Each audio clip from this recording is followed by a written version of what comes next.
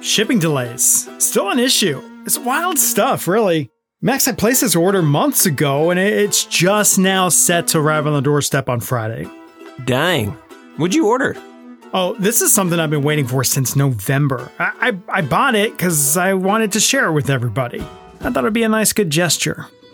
Oh, wow. That's sweet of you. What was it? Well, it's this cool thing called Winter. The website I ordered it on said satisfaction guaranteed, but I think the expiration date was actually late February. Yeah, you may want to waft that one your way once you open it and look for some chunks. Welcome, everybody, to your Tuesday edition of the Pinpoint Podcast with Shel Winkley. I'm Max Crawford on this forecast that may not pass the spring smell test in some ways, but in a lot of ways, it does. And we're going to start right with our severe weather potential for this winter front that Shel ordered.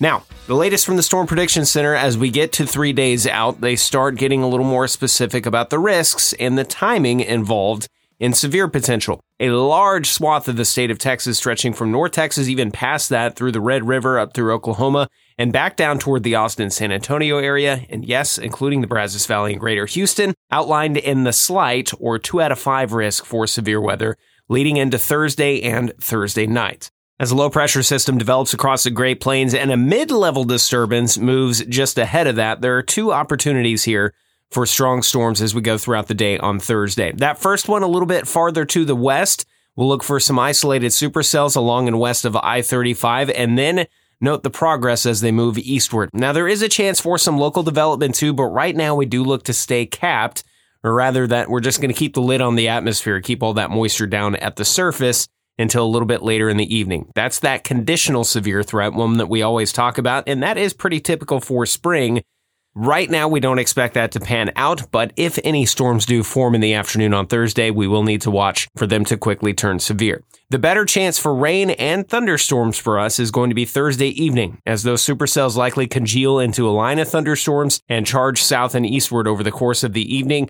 That is where we have the strong wind threat that comes into play and the isolated tornado potential. Hail, not so much a huge threat to go along with that. I think that's going to be a higher risk off to our west. Either way, though, we will need to continue to fine-tune this as we get a little bit closer, and at least as far as that is concerned, that's a pretty typical spring setup. But there is something atypical about this one.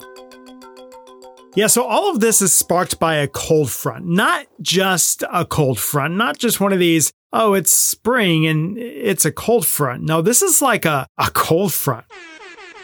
All right? Here's the deal. So temperatures behind this are going to be backed up by Arctic air. A big plunge of it is headed into the lower 48. So this is not necessarily record cold, but it is uncharacteristically cold for this time of the year.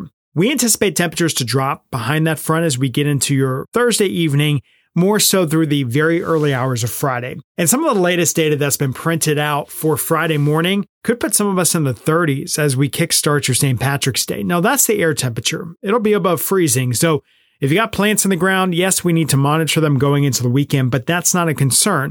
What is a concern for Friday morning is the wind chill. What it will feel like. A wind huffing and puffing through here, at least 20 to 25 mile per hour from the north, but at times gusting 35 or more. We can see wind chill values as we start the day on Friday. Are you ready? Hopefully you're sitting down. If you're in traffic, pay attention to the road when I say this. We're talking about the potential for it to feel like it is anywhere from 30 to 35 as we start the day on Friday. And depending on the cloud cover and how long rain can linger, it may only feel like the 30s for some of us on Friday, although I think most of us will feel like the 40s by the end of the day. And then we go into the weekend and we do have to watch those morning temperatures. I think we have enough wind to stay away from frost and we keep it just above a freeze. But again, those early spring gardens and the early spring blooms, we have to watch those temperatures very close. I gotta take a step back now. That was me trying to hit rewind. Sorry. Tuesday brings a small chance for a couple of showers. It will start off cloudy, and again, some scattered light rain is going to be a possibility into the afternoon and maybe a little bit into our evening plans, so it would not hurt to bring the umbrella just in case. All right, so what's interesting about the rain chance for today is the atmosphere that we have in place, all the moisture that this is going to be tied with. The cloud cover you see today, where the cold rain will be falling from, is about 10,000 feet above our head. That's where, when you're climbing in an airplane, they say, hey, we're at 10,000 feet. You can pull out your laptops, big appliances, things like that, big electronics. How about that?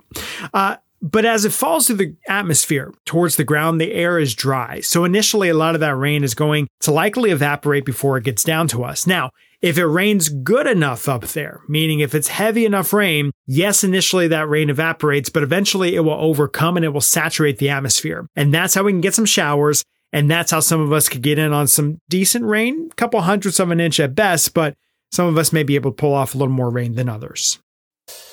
And the cool thing, before we get to Thursday, we have got an excellent day of weather coming our way for Wednesday. Partly cloudy skies, temperatures in the mid-70s ahead of that next system rolling through on Thursday. So if it is indeed your spring break or you were just looking for a good day to get outside, Wednesday will be just that for you.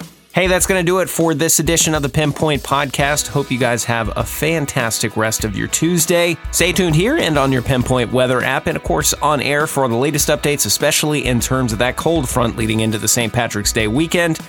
And we'll keep you updated. Have a great rest of your day.